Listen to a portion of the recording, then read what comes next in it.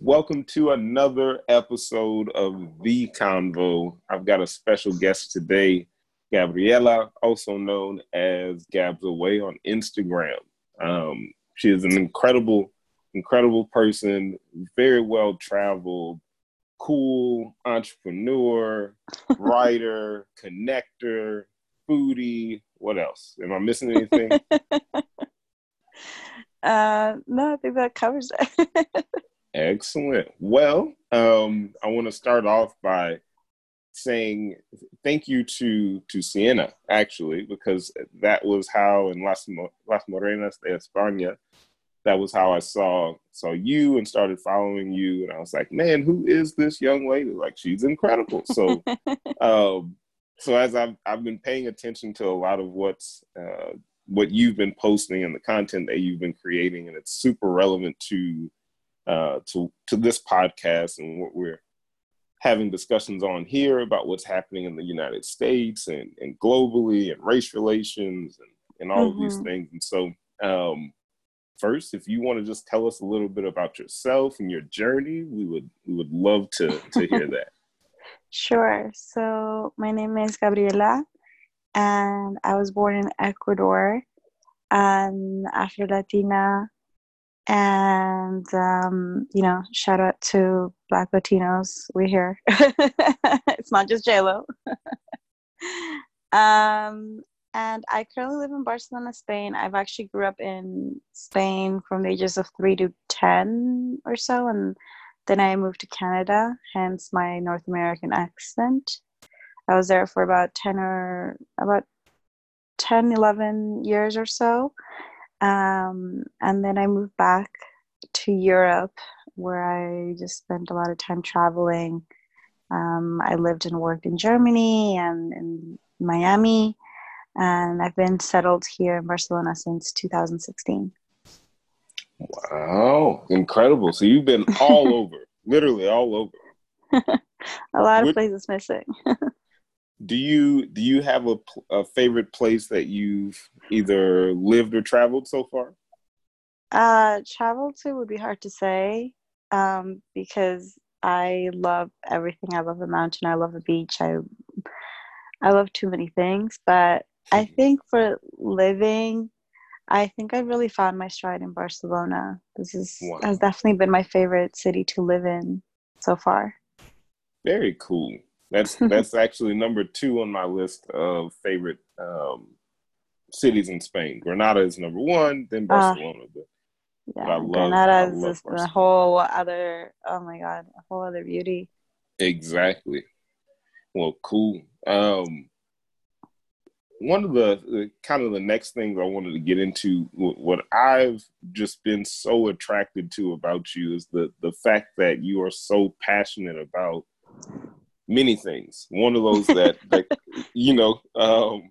but I strongly believe we're kind of attracted to people who reflect things that we love about ourselves. And so what came up for me in reference to you is like, I see your passion for people and connecting and travel and food. And then ultimately this willingness to love people who are often pushed away or people that are different. What is that? What is that? Tell me. I mean, that's almost the whole reason I got you on this call. I'm like, what is that? What is driving this? I think it's a lot based on my own experiences as, being the outsider for all of my life. When I moved to Madrid, I was the only person of color in my school. A lot of my friends now, a lot of American expats, they're like, oh no, Madrid's so white. And I'm like, you have no idea. You have no idea what that shit was like in the 90s. That was a whole other thing. It was white. It was translucent white. Like, wow. I remember, where I was born, Esmeraldas, is primarily Black. Like, most people are Black. So it's the Blackest region in Ecuador. And so when I moved to Madrid and I went to school, I distinctly remember asking everyone if they were related. Wow. I know. I'm in kindergarten being like, "Are you guys Oh. related? Are you guys related? Are Y'all you must two be related?" brother and sister. Yo. Yeah, it was. I had no concept of this. I thought, I was like, "Oh, they look alike. Okay, cool."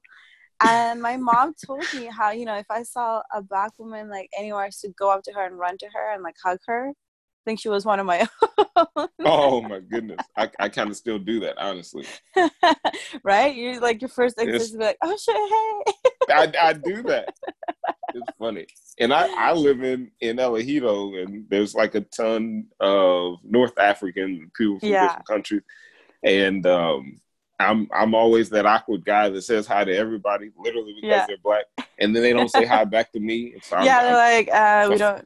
It's like, Please you're don't speak not. to us. Yeah, I'm like, hey, well, it works in the United States, and we see, right. somebody.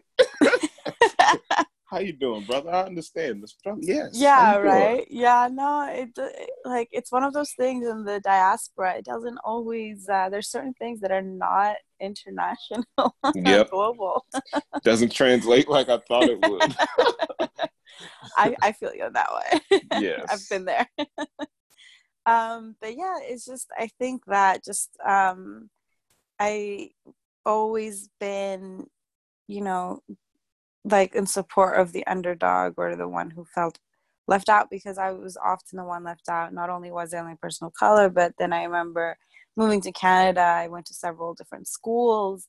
I moved a lot, and it's always being the odd one out. And it wasn't just on a race level. It was also like my personal ideologies in politics. I come from a very progressive family. Mm-hmm. And, I grew up where at the dinner table, we would talk about anything and everything, politics, religion, all the things that I learned that in North America, you're not supposed to talk about. Yeah.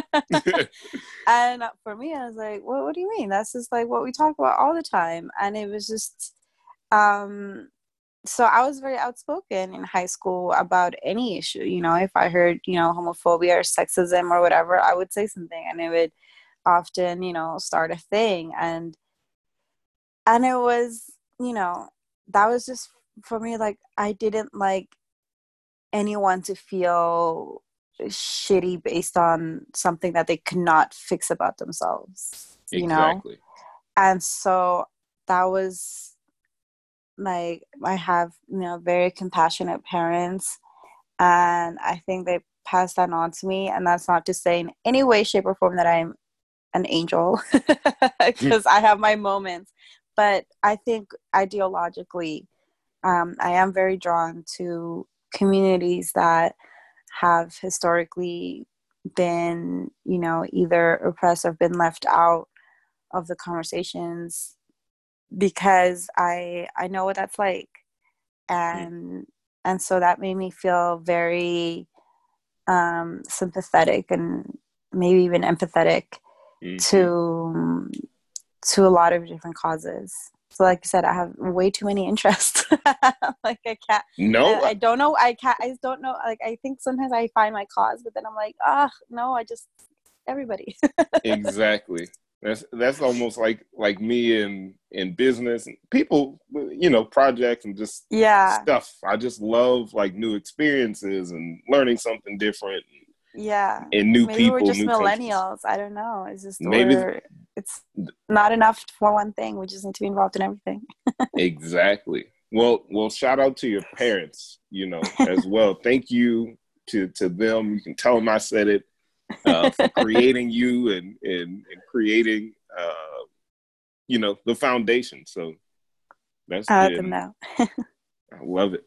So tell us more about something else that I saw on your page, and just kind of following you on Instagram. You are hosting events with Gabs Away. And often the topics of discussion are the things that people don't talk about at the dinner table. And that concept that you've created is incredible, because it's bringing people together to have an experience around topics, around things that probably without you facilitating this, they would never have such an open conversation with someone, at least with that amount of people. and tell us how that came to be, and are you Mm-hmm. continuing that, even with COVID? What's your plans there? Well, I mean, like everyone else, COVID has kind of put a wrench in my plans, but no, I do have some upcoming stuff. So basically, um, I don't know if you're familiar with tertulias. So tertulias madrileñas specifically, they were popularized in the early 20th century, and they were gatherings of thinkers, professors, artists,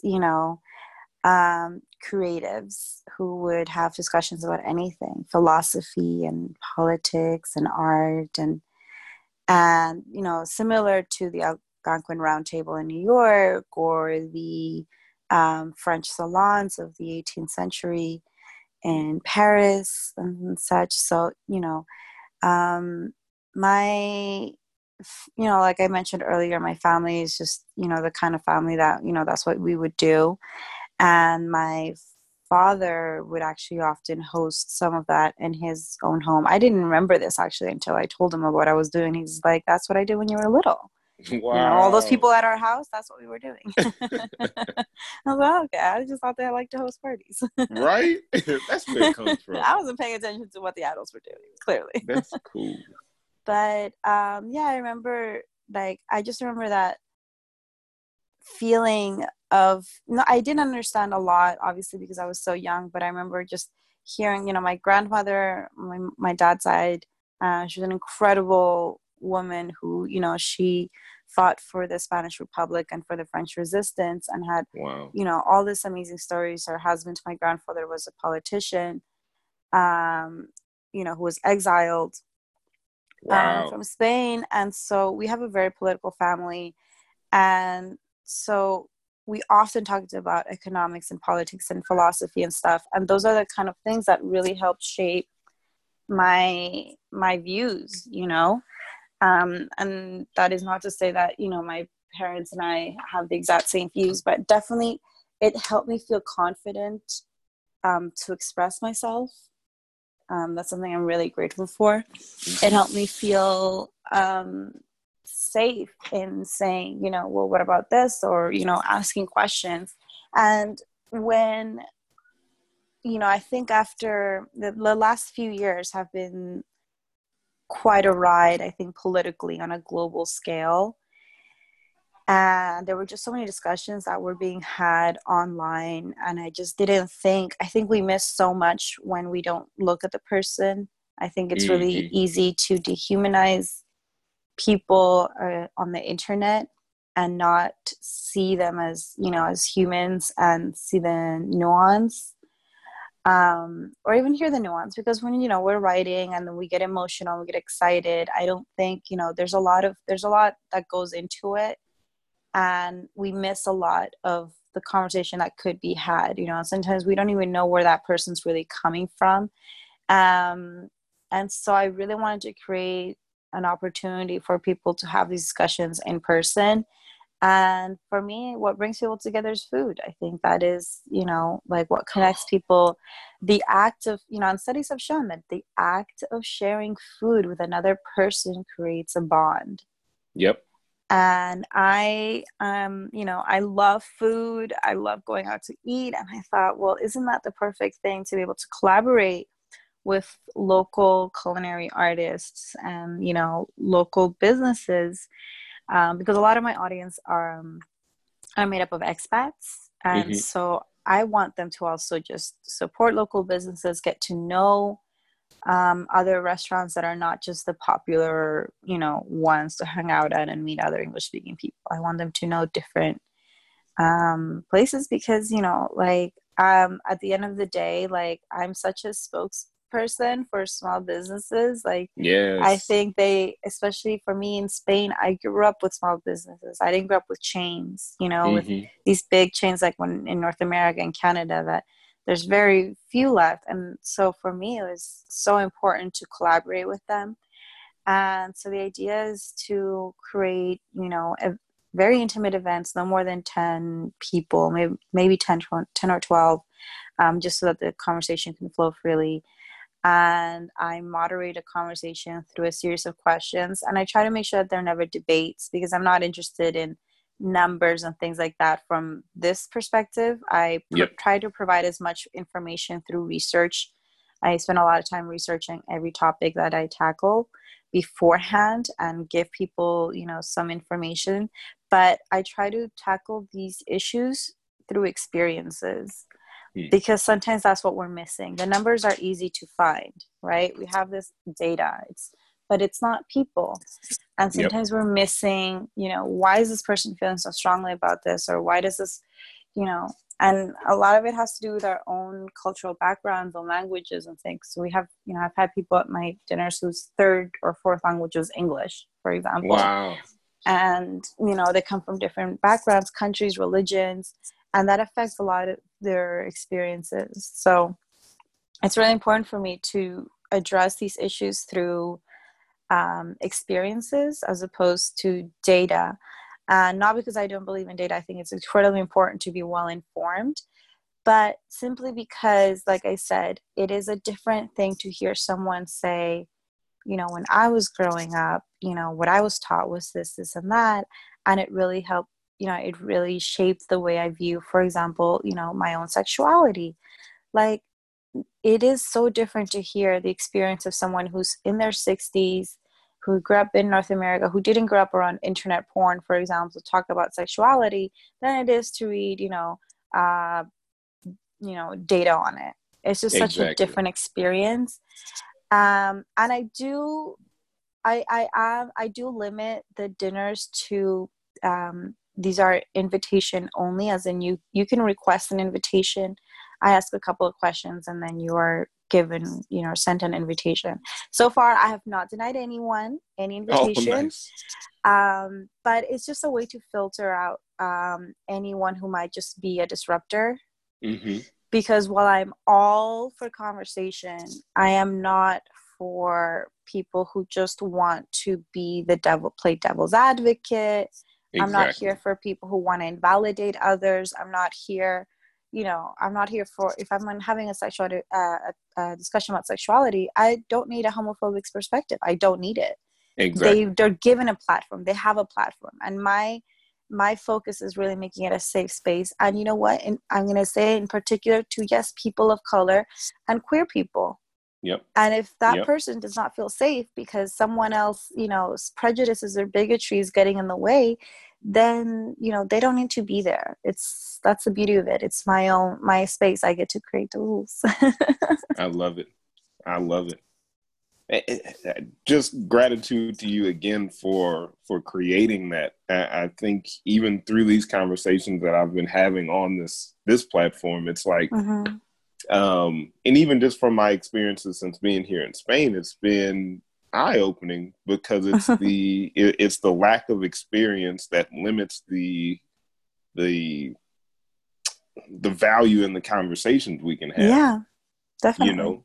It's been very interesting to go back to the States and go and see friends and have conversations with with my best friends from the last 15, 20 years, mm-hmm. and still see their perspective and my perspective and that big difference because, I've been able to experience Muslim cultures in predominantly Muslim countries and having friends from different countries and different cultures. And so it's an eye-opener. Yeah. And that's exactly experience really is the best teacher. Exactly. And that's what you're creating, even 10 to 12 people at a time. That's just huge because then that goes out and people have had that conversation and they can start to create conversations based on their experience. So it's incredible. Yeah. that has been the best review for me. I think when people tell me like, oh, I went home and I continued the conversation with my partner or my family or whatever. And I think like, that's perfect. That's exactly what I want.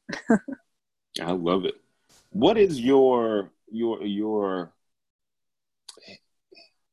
almost your purpose? Not almost. What is your purpose? My purpose, I think my purpose is to create, a positive ripple effect when it comes to understanding. I think, the other day I made a video about how we need to contextualize the conversations that we're having, because, I've been listening a lot, especially the last few months of everything that's happening, reading a lot and listening a lot. And, as someone who has a lot of experience, I was also in the debate team. Obviously, of course I would, because I don't know how to not speak. I don't know how to not have an opinion. Good. But, I did, my father was very tough when it came to having discussions. He even, and it wasn't about playing devil's advocate, but he would really challenge me to think about my opinions and my perspectives. And then I've had my views challenged a lot as I was growing up and, having all these different experiences as well.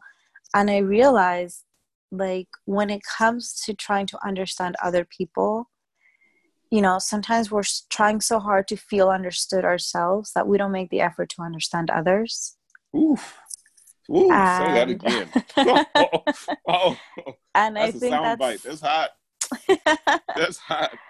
I think that's my main purpose. I want people to have conversations. I want people to speak to each other, not at each other, So hopefully that's what it is. I love it. Man. Yeah, that's I think even that's been just the motivation behind these conversations as well, and encouraging people to reflect on that and see also, like, hey, here's a couple of ways, or here's some suggestions. Even like we're having this conversation, you can go and have these conversations with other people and educate yourself and have different experiences. That just brings people together, even if you think you have nothing in common. Like, I can. Oh my God, yeah. Yeah, and you can find something in common with everybody. You really do. And that has been one of the other things that I have loved about these events, is that I will have someone from a completely different background, and like two people from completely different backgrounds, and they'll realize that they'll connect on something so that you might not even think about. Like, yep. I remember one of the sexuality ones, two people actually connected over their first experiences with like pleasuring themselves. Wow. And it was just like, they both looked at each other like, wait, you? I did the you same. too? I did the same thing. What? That's crazy. And then the diaspora one, even, it's one of the things we're talking about, our traditions and our cultures, and people from very different backgrounds being like, hey, in our family, we do this too. And we realize that a lot of, there is so much beauty and diversity and in differences. Like I always say that I think it would be so boring if we're all the same. But finding out these similarities as well is such a beautiful thing, because it makes us realize that, like, just because we do things differently sometimes, or we might view things differently, doesn't mean that we don't also share the same values. Because when it comes down to it, it comes down to sharing values, your values being your family and your friends and hopefully something positive. Those things really bring people together. And I love seeing that, like the way people connect, when the way I see strangers connect. Like my friends always say I'm such a networker, like connector, because I'm always like, oh my God, you need to meet this person, just because I know certain people just will vibe. Yes. And so seeing it with my own eyes is just like, yes, I've seen a lot of, friendships being created over these events, and it's so cool to watch. I love that. That's 100% one of my best gifts. And so then that brings up another question. How do we scale that? I am obsessed with knowing other connectors, with being a connector. I literally have a Facebook group called Global Connectors. Like, I love it. I'm obsessed with that. And and it's just something, and people can can figure it out, but you're also very similar in that sense, because, you know, people will ask me, well, who do you want to invite to this barbecue? And I literally think about, okay, who can talk to each other, who would kind of throw off the entire mood, or we need to be more reserved around this person. No, you know, this is a different type of party. I was always that person. You know? I would have up until my mid-20s, I would have 4 different birthday parties. Wow. Yeah, because I was just like, I like when things vibe. Exactly. And if they don't, it makes me uncomfortable. I'm someone who internalizes their surroundings, unfortunately. I'm very sensitive. So if someone's off, not having a good time or something, I feel it. So I was like, you know what? I have friends that like to go clubbing. Let's go clubbing with these people. I like friends who are more pub people. Let's go to pub. I like, you know, and it wasn't just about people pleasing. I do have that problem as well, but it wasn't so much about that, but isn't like, I want to see people thriving in their environment. Exactly. You know, and I enjoy all of those environments. I wouldn't put myself in an environment that I didn't enjoy. So I was like, I enjoy pubs. I enjoy clubs. I enjoy the park. So, and I enjoy the movies. So let's do all of these things with all my different friends. And I love doing that, you know, like I loved having friends that like different things, because I'd have one friend to go to a museum with, another one to go party with. And I value all of them equally. It's just, you know, for different things. And I think that's so cool. We're literally the crafters of community, you know. I've tried to do it. No, I have successfully done it twice in introducing people and structuring their first dates. And 2 couples have actually gotten married. Oh my God, look at you. You're expert level. I didn't get credit for this, but it was me, you know. They'll say it now. You know. Yeah, one of them, we had people I went to college with, and then ended up being in the same city as them when I went to law school. I only went for a year. You know, it's 3 years, so I didn't finish, blah, blah, blah. And so they were there, and I knew both of them individually, and I was like, hey, y'all would kind of like go well together. And they were already kind of talking, but it was this heavy influence of, we went to a private Christian college, and so there was all these rules still, and, you know, after, what are the parents going to think? And I was like, you know what? I got us. Let's I'll make it happen. Yeah, let's go to this wine bar. I'm going to be there. I'm going to be the glue. Bring a friend. So, you know, I can distract the friend, and y'all can talk. I was like, we're going to take some shots. And then that literally turned out to be the best night ever. Like, I think at the end of the day, we're the true influencers. I agree. We're just micro influencers. So back to the original question, how do we do that at a macro scale? I think it starts with understanding that we need to work on solidarity, you know, like that's something that I've been wondering about for a little bit now. And it's actually the reason I wanted to go, why I wanted to start off, you know, the new, let's say, school year, you know, starting September, with the events that I'm going to be having, is because there's a lot of solidarity that I think we're missing out. We've been focusing a lot on individuality and individual causes, not realizing that, you know, nothing happens in a vacuum. We all got to do it, you know, in parallel, or, you know, to each other, that we all have our role and we have to do it simultaneously. It's not about who's first. You know, that's not the thinking that we need, because it's not the thinking that's actually going to get us anywhere.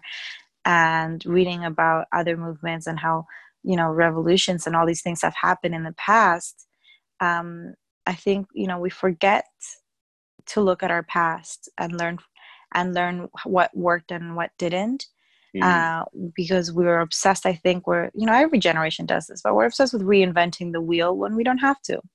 Yep. You know, my dad always tells me that. He's like, don't reinvent the wheel. It's already done. You just need to improve it. Yes. You know, like, make it better, but you don't need to reinvent it. It's been done. For and sure. so I think realizing that it's not a competition of causes, of issues or whatever.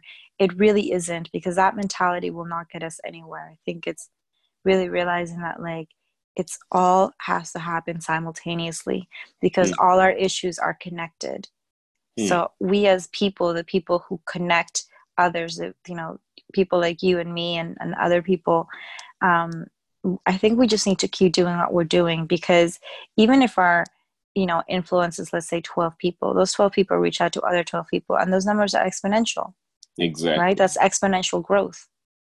And so it makes such a bigger effect than we think it does. And, you know, I've said this a lot of times to my partner, where I say, look, like, the thing is, like, a lot of people want the credit, they want their name recognition, but the people who, for example, Martin Luther King didn't happen on his own.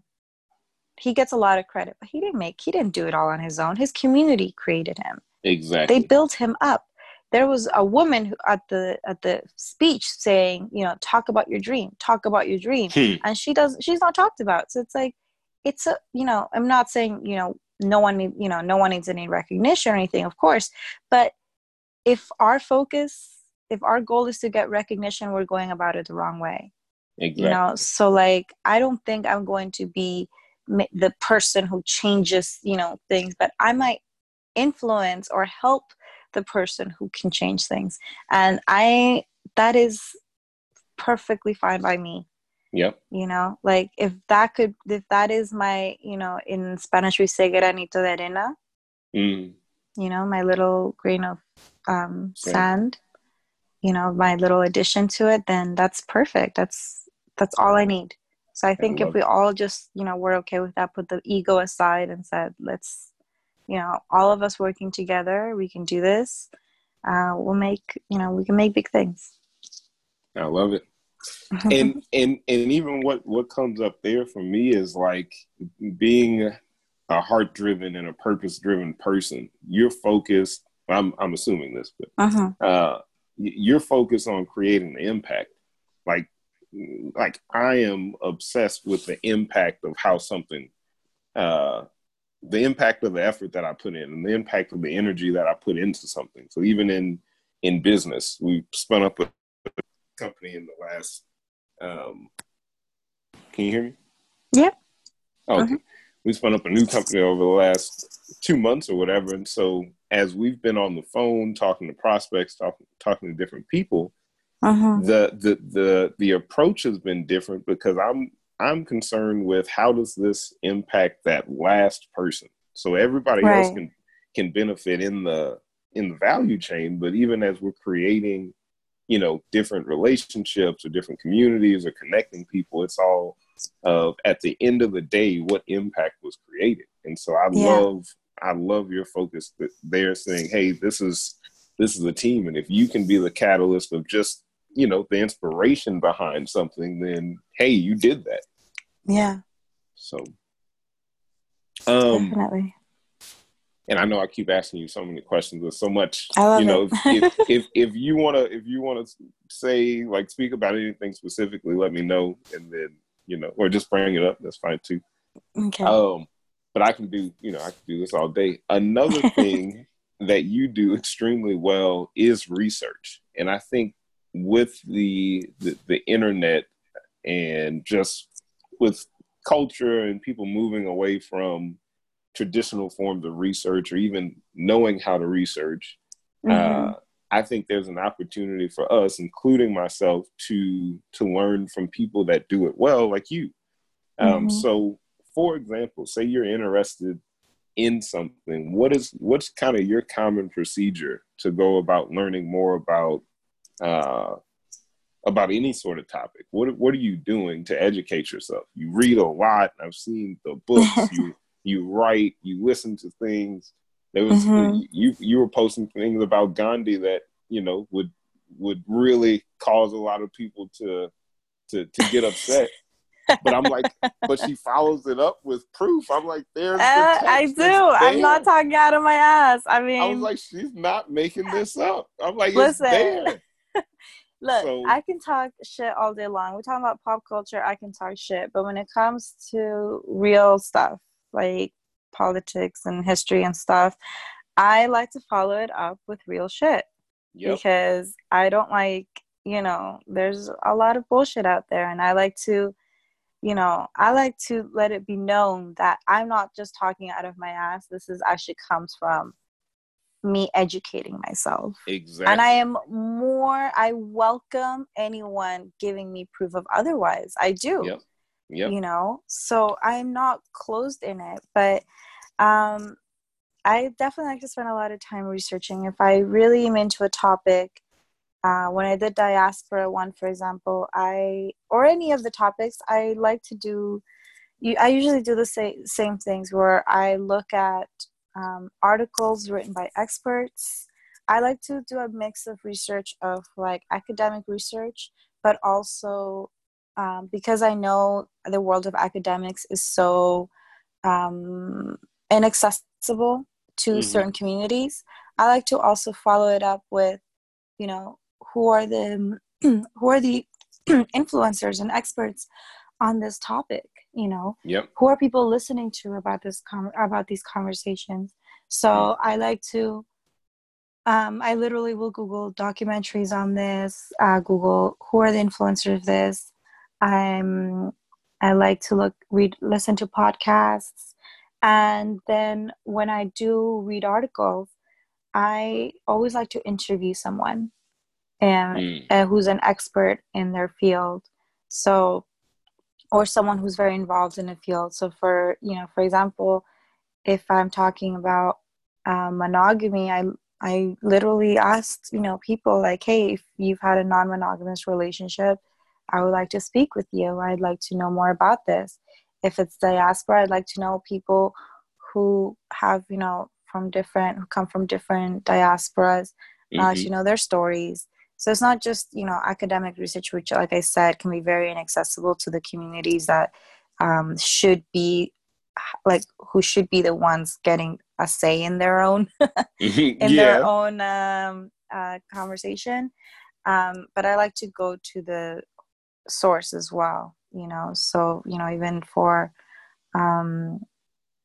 when I was researching healthcare in different areas of the world, I got to talk to Frank Adegeka, who is the director of a nonprofit in Nigeria.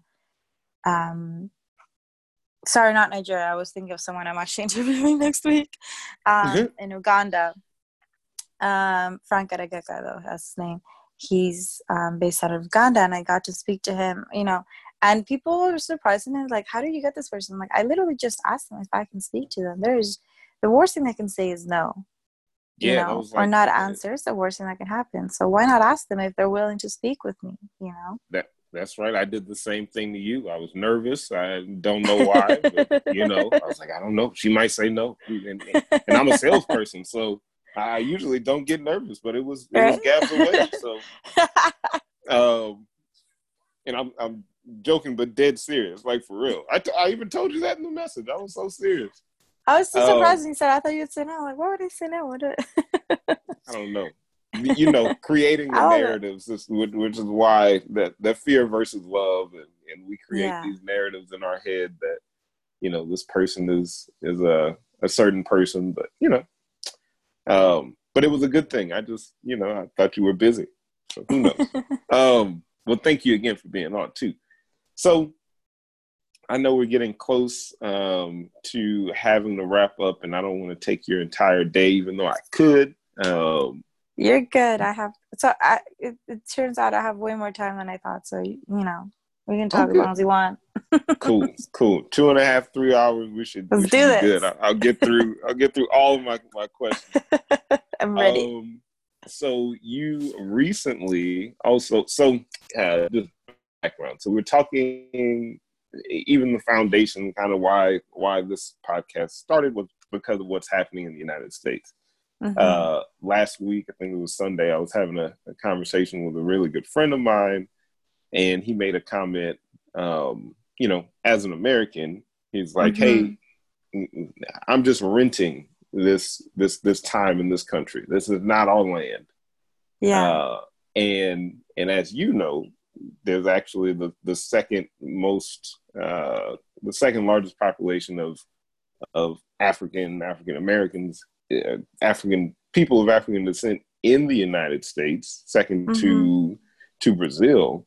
Yeah. But I also see that there's this huge difference. Like when you do any research on Brazil or see their culture and how we've been able to truly build lives and be people of color in that country versus what's Yeah. happened in the United States, I think, one, it's very hard for Americans who haven't had the opportunity to experience or learn or research, um, or who haven't taken the opportunity to experience, learn, or research Mm-hmm. um, other people's experiences.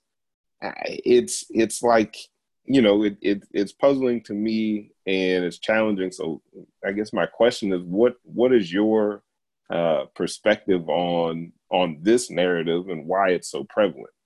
He's not the only person that thinks that, and I think a lot of people feel like that. I know I have a deep seated, yearning to have some sort of home. And, personally, I don't feel like the United States was my home or is my home, I Mm-hmm. don't feel like Spain is my home either. Uh, Yeah. but yeah, so any opinion on that? I mean, I think being a part of a diaspora, particularly one that has been so negatively um, affected, is very difficult. And I always say this: where race is contextual. Mm, We understand that race is a concept, right? We yep. have an understanding that race, scientifically, no, it is not real. However, as a concept, it is. It's 100% real. Um, but it is contextual. It differs from place to place, um, and I think that's very important to remember. And the Black diaspora in Brazil is a different story than the one. The US is such a particular country. Like, I think Mm-hmm. it's such a specific experience, Mm-hmm. and actually, one of the reasons why even when I started speaking English, where I would say I wasn't Black, it wasn't because I didn't see myself as Black. I saw myself as negra. Yo Mm-hmm. soy negra. But Black to me was more attached to Black American. Yep. And that is such a different experience that I didn't, that's, we don't have the same experience. There's Mm. some little things here and there, of course, but it is just not the same experience. And, there's a lot of stuff happening in Brazil. Brazil has a lot of, Latin America as a whole, we have a lot of anti-Blackness as well. But race was different there. I mean, and I had this conversation actually last week with a friend where we were talking about how even the roots of racism in the Americas developed in such a different way Mm. in the North and in the South, because one, it was different kinds of slavery. That's not to say, oh, it was just better or whatever, but it was a different, American slavery was just so wildly something that the world had not seen before. Exactly. Historians say this, it's not just like exaggeration. It really is on a different level than, slavery has always existed, yes, but the kind of slavery that the transatlantic slave trade saw was so beyond what, the world has seen before. And then the American slavery system, which is so different than Latin America's slavery system. And it it changed the narrative. And so what we see in Latin America and what we see in Brazil, like, there's still a lot of anti-Blackness. There's still a lot of issues there. Definitely not going to deny that, but it almost merged with the culture in a way Yeah. that in America, I haven't seen a lot of that merging of cultures, but it was like, okay, the Italians live here, the Irish live here, the Chinese communities lives here. We're going to red line and keep, African Americans here. And Yep. it's just, and the Mexicans here, right? So you have all these different neighborhoods of, different groups of people, and there's a little mix here and there, but it's always purposely, and there's, I think Howard Zinn touches on this in his books about the United States. There's always a very intentional division of communities. Mm-hmm. Yep. And that really changes the course of, of history between all other, the other diasporas. It really, people don't realize how radically different that can make the experience when you have your one group here and another group there and another group there. And, America is a master at dividing communities. Yeah. Professionals. The pros, definitely Yes. expert level, and even dividing within communities. Yep. I mean, it's a very, it's a tactic that clearly works for whatever purpose is needed, but it works, Yep. And I I think know what it's they're just, doing. in Latin America, it still exists. Like I said, we still have anti-Blackness. We have a lot of issues, but it's just, the way we talk about race, the way race relations work, it's just not the same. It really isn't. Mm-hmm. And I think, we cannot, and the problem is, like, it is so easy when we're having discussions to compare, and it's like, we can't really, it's easy to compare when we're having a conversation. The thing is that in order to really have an understanding, we can't compare, we can observe the differences, but I don't think a comparison really works, because I think comparing sometimes it could invalidate, the work of a lot of people, or it could invalidate other people's experiences, or, if I'm like and I said this again in when a few days ago, or on my Instagram, I was like, if you don't have a context for it and you just want to compare, you're going to be missing a whole lot of nuance. Exactly. You can't just say, like, oh, well, people in Spain just eat better. I'm like, okay, but there's a reason. There's a whole history, culture. There's a whole socioeconomics part of that. It's not just fair to say, oh, in Europe we just eat better. Like, it's not a comparison. Exactly. There's an observation to be made, and if you're not taking into account the socioeconomics part of it, then this is not a real conversation. This is a superficial conversation. And I think we have to remember that, like, superficial conversations are not the same as in-depth conversations. Yep. This is the problem with fast information and memes. They take out all the nuance out of it. It's very good for easy access, but it's very bad for our ability to really analyze and take a greater look at these issues. Exactly. Man, that's that made sense. It did, and and I think that even goes back to, me trying to create a comparison there. They're just two totally different situations. They're two totally different experiences, and so, just like you said, it's you're risking really kind of, I don't know, discrediting a lot of people's work and their experience by trying to compare them. So I love it. And then we'll wrap up with this. So I know you posted a video. We don't have to wrap up, but you posted a video the other day, specifically speaking to the allies. On IG. You remember this video? Yeah. Awesome. So there's a couple of things in the conversations that I've been having, and because my experience has been different, I've been very cautious at, not listening to the news and watching people's emotions go up and down.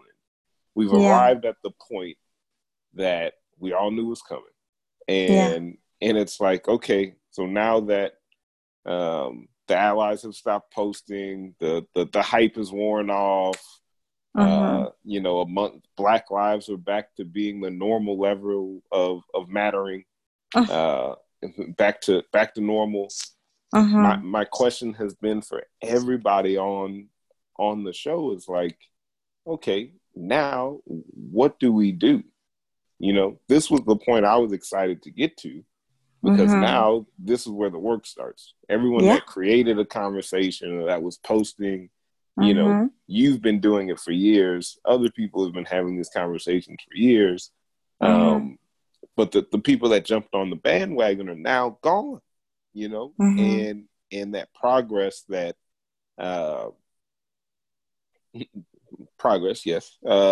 that was potentially made during the last few months, or the awareness that was created. I don't know about progress. It's hard to measure. The awareness that was created is starting to fade away.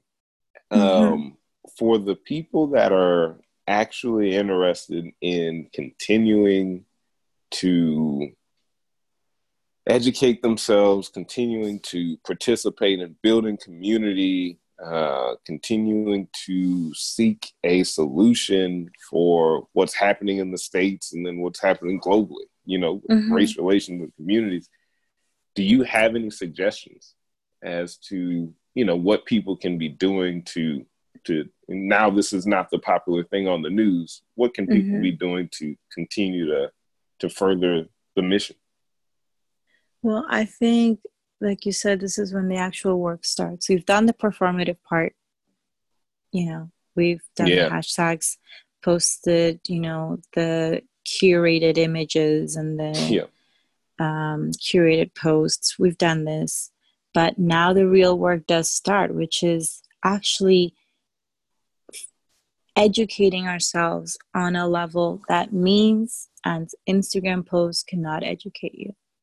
And this is something that I know is hard for people, because it's so much easier to read something on Instagram. Even in, like, as much information as we want to give on Instagram, we're still very limited, and I think people need to realize that education cannot come from just pretty texts and, perfectly curated content.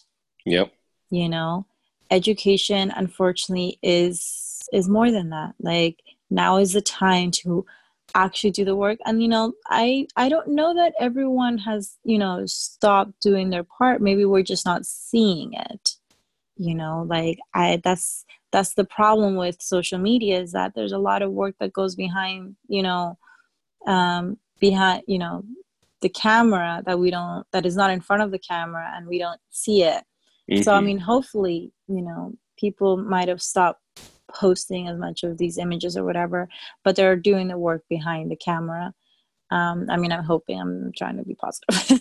Me too. But I think this is the moment to, one, actually make the effort to educate ourselves on what the root causes are, and not just put a Band-Aid. It's not about, like, oh, we're just going to take Gone with the Wind off. Like, how does that help anyone? Like, that's not helping anyone. No one's asking that. No one asked for it. Don't give people something they didn't ask for. It's their easy, quick fix. But so definitely continuing to educate ourselves. And again, like, not on social media. Don't try to educate yourself on social media. Social media is for awareness. That's right. Not education. There's a difference. Right. You learn about something, you learn about a topic, you're interested in it, and then you follow it up with actual research. That's that, right. Is, when people say, like, oh, I read this article, that blah, blah, I'm like, did you read an article? Or did you read a post? Yeah. That's not the same thing. It's not the same thing. Yeah. And what platform was it on? Yeah. Like, oh, I read on Instagram that blah, blah, blah, blah. I'm like, yes, there's a lot of things on Instagram. Who's writing them? But, and that's not to, again, discredit anyone who doesn't have access to other things, but we need to diversify our, information pool. It can't just come from Instagram, and it can't just be from TikTok. It can't just, I appreciate that is, because that is a part of it. And I myself have learned so much from social media, but it needs to be followed up. Me too. And secondly, like I said, remembering that this is, there needs to be solidarity across the causes, in the same way that we're talking about Black Lives Matter, and then we're being more specific to say Black trans lives matter, Black queer lives matter. Why is that? There's an intersectionality there, and that needs to be addressed, and we need to remember that, like, oh shit, like, yes, there's also, it goes deeper than that. And, people who are fighting for, economic reform, that also has to do with the well-being of people, of Black lives. Why? Because if you can't afford food for your family, then you're not worried about, like, or you're not, you can't be concerned with other stuff, because you're worried about surviving. And if people, and this is why I think a lot of, and I don't mean to sound like an extremist, but like, if a government or someone is ensuring that people are only focused on survival, then what you're doing is knowing that you can get away with so much more, because that person is just concerned about making through another week or another paycheck. And that's something that I've seen a lot. I see it here in Spain, I see it in the States, I've seen it in Canada. Like, if you keep people, just hungry enough that they'll keep working, but, still, they're scraping, they're not looking up. They're not looking up at seeing, like, what is happening or what is causing this problem. Because if I'm hungry, I'm not thinking, what is causing my hunger? I'm thinking, I need to eat. Exactly. And by any means necessary. So by any means necessary, 100%. So I think remembering that all of these causes are related to one another, and, seeing all of a sudden,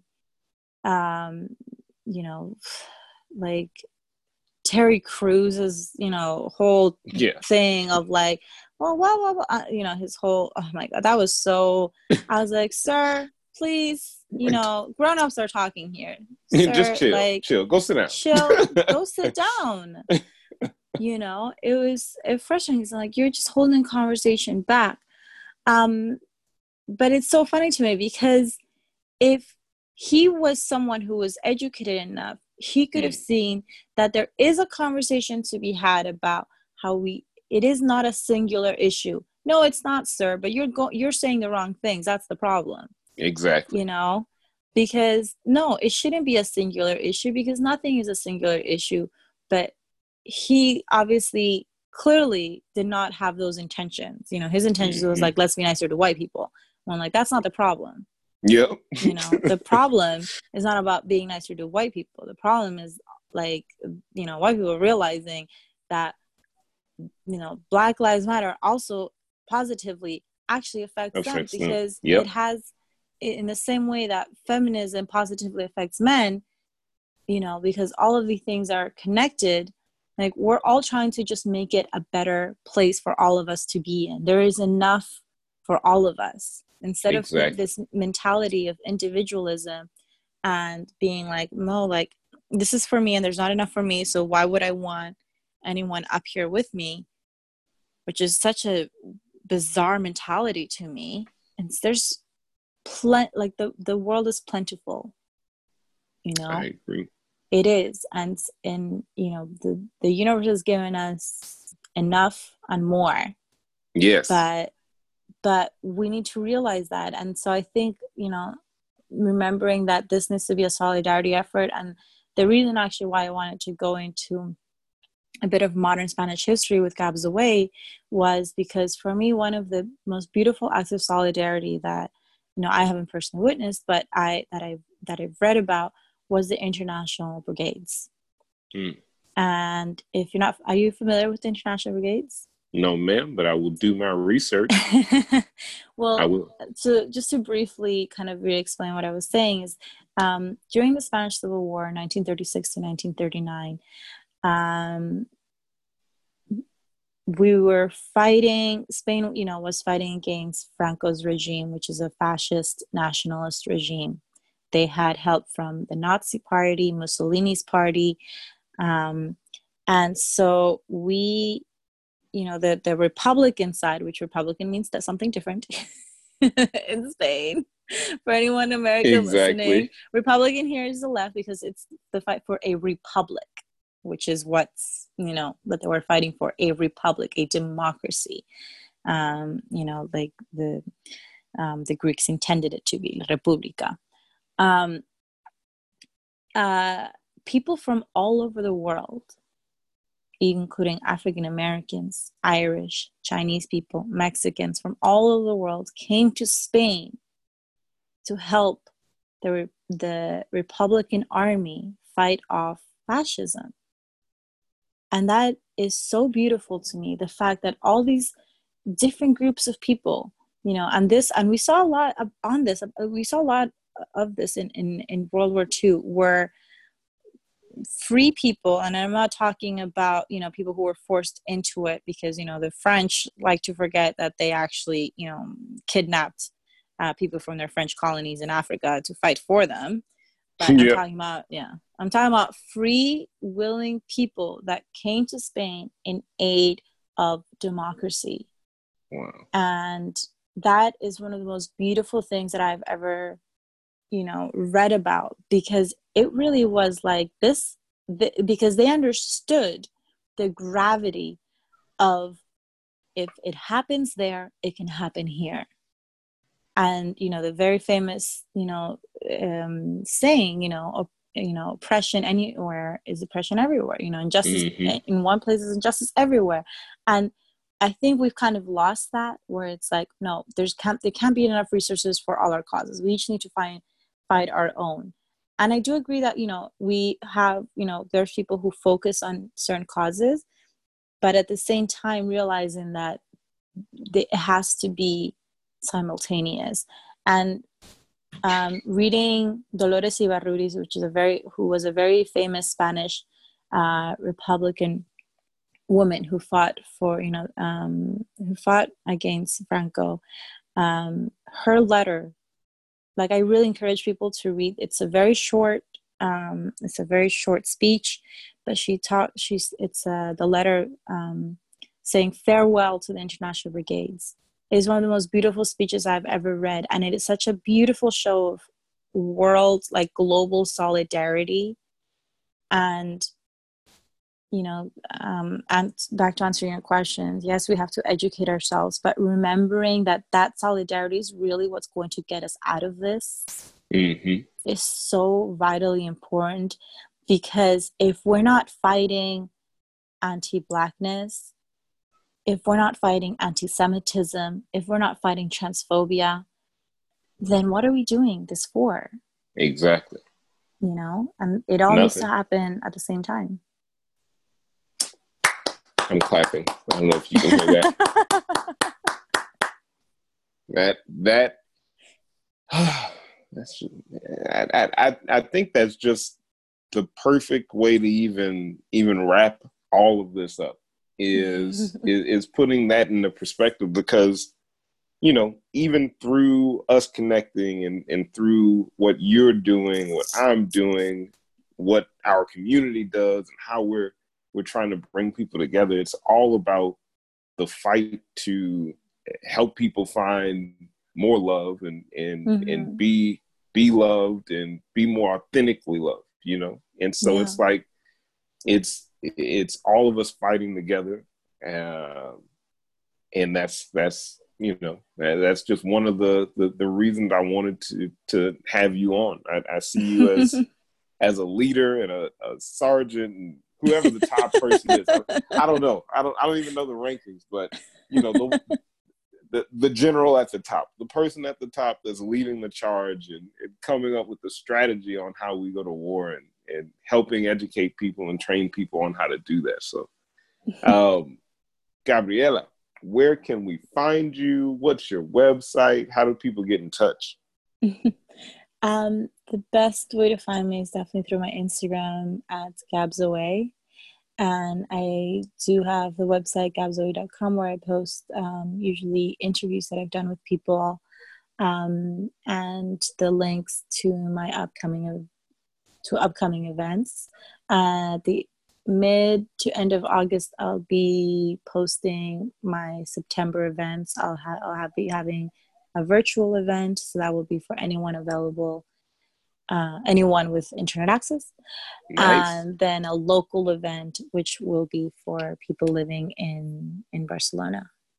So Awesome. stay tuned for that. And if I don't live in Barcelona and still want to come, am I invited or I can't go? Yeah. I mean, if you're here for when it's happening, of course, you are more than invited. You don't even got to Awesome. request an invitation. You have an open Okay, cool. invite to any and all events. Awesome. Well, thank you again so much. I literally just can't tell you how much it means to me for you to be on the show and you to just give us your energy and your time and your thoughts. You know, I really respect exactly what you're doing and what you've created and how you've been able to help people seek more knowledge, including myself. That's one of the biggest things that, you know, I've gotten in a sense of value from you, from following you, is discovering different concepts, discovering different topics, and then going out and researching some of these things on my own. And so thank you for encouraging us to do that. And Thank you. And I hope to have you on again in the future. Yeah. Well, thank you so much for inviting me and seeing value in what I'm trying to do. And thank you for what you're doing, because we need more people like you who are connecting people and getting other people to be aware. Awesome. And positive people like you. Yeah. Like, you know, that is so important. I love your voice. I love the positivity in it. It's so nice and refreshing. Sometimes I think, my God, can we just have one day without complaints? And that's literally my concept. Like I could be done tomorrow. So literally every day, I'm just excited to wake up. It's gratitude. I live Gratitude. by that. My God, please. That is absolutely my mantra. And I wish more of us remember that. We get it. Thank you so much. Yes, and thank you as well. We'll talk soon. Of course. Have a great day. You too. Bye.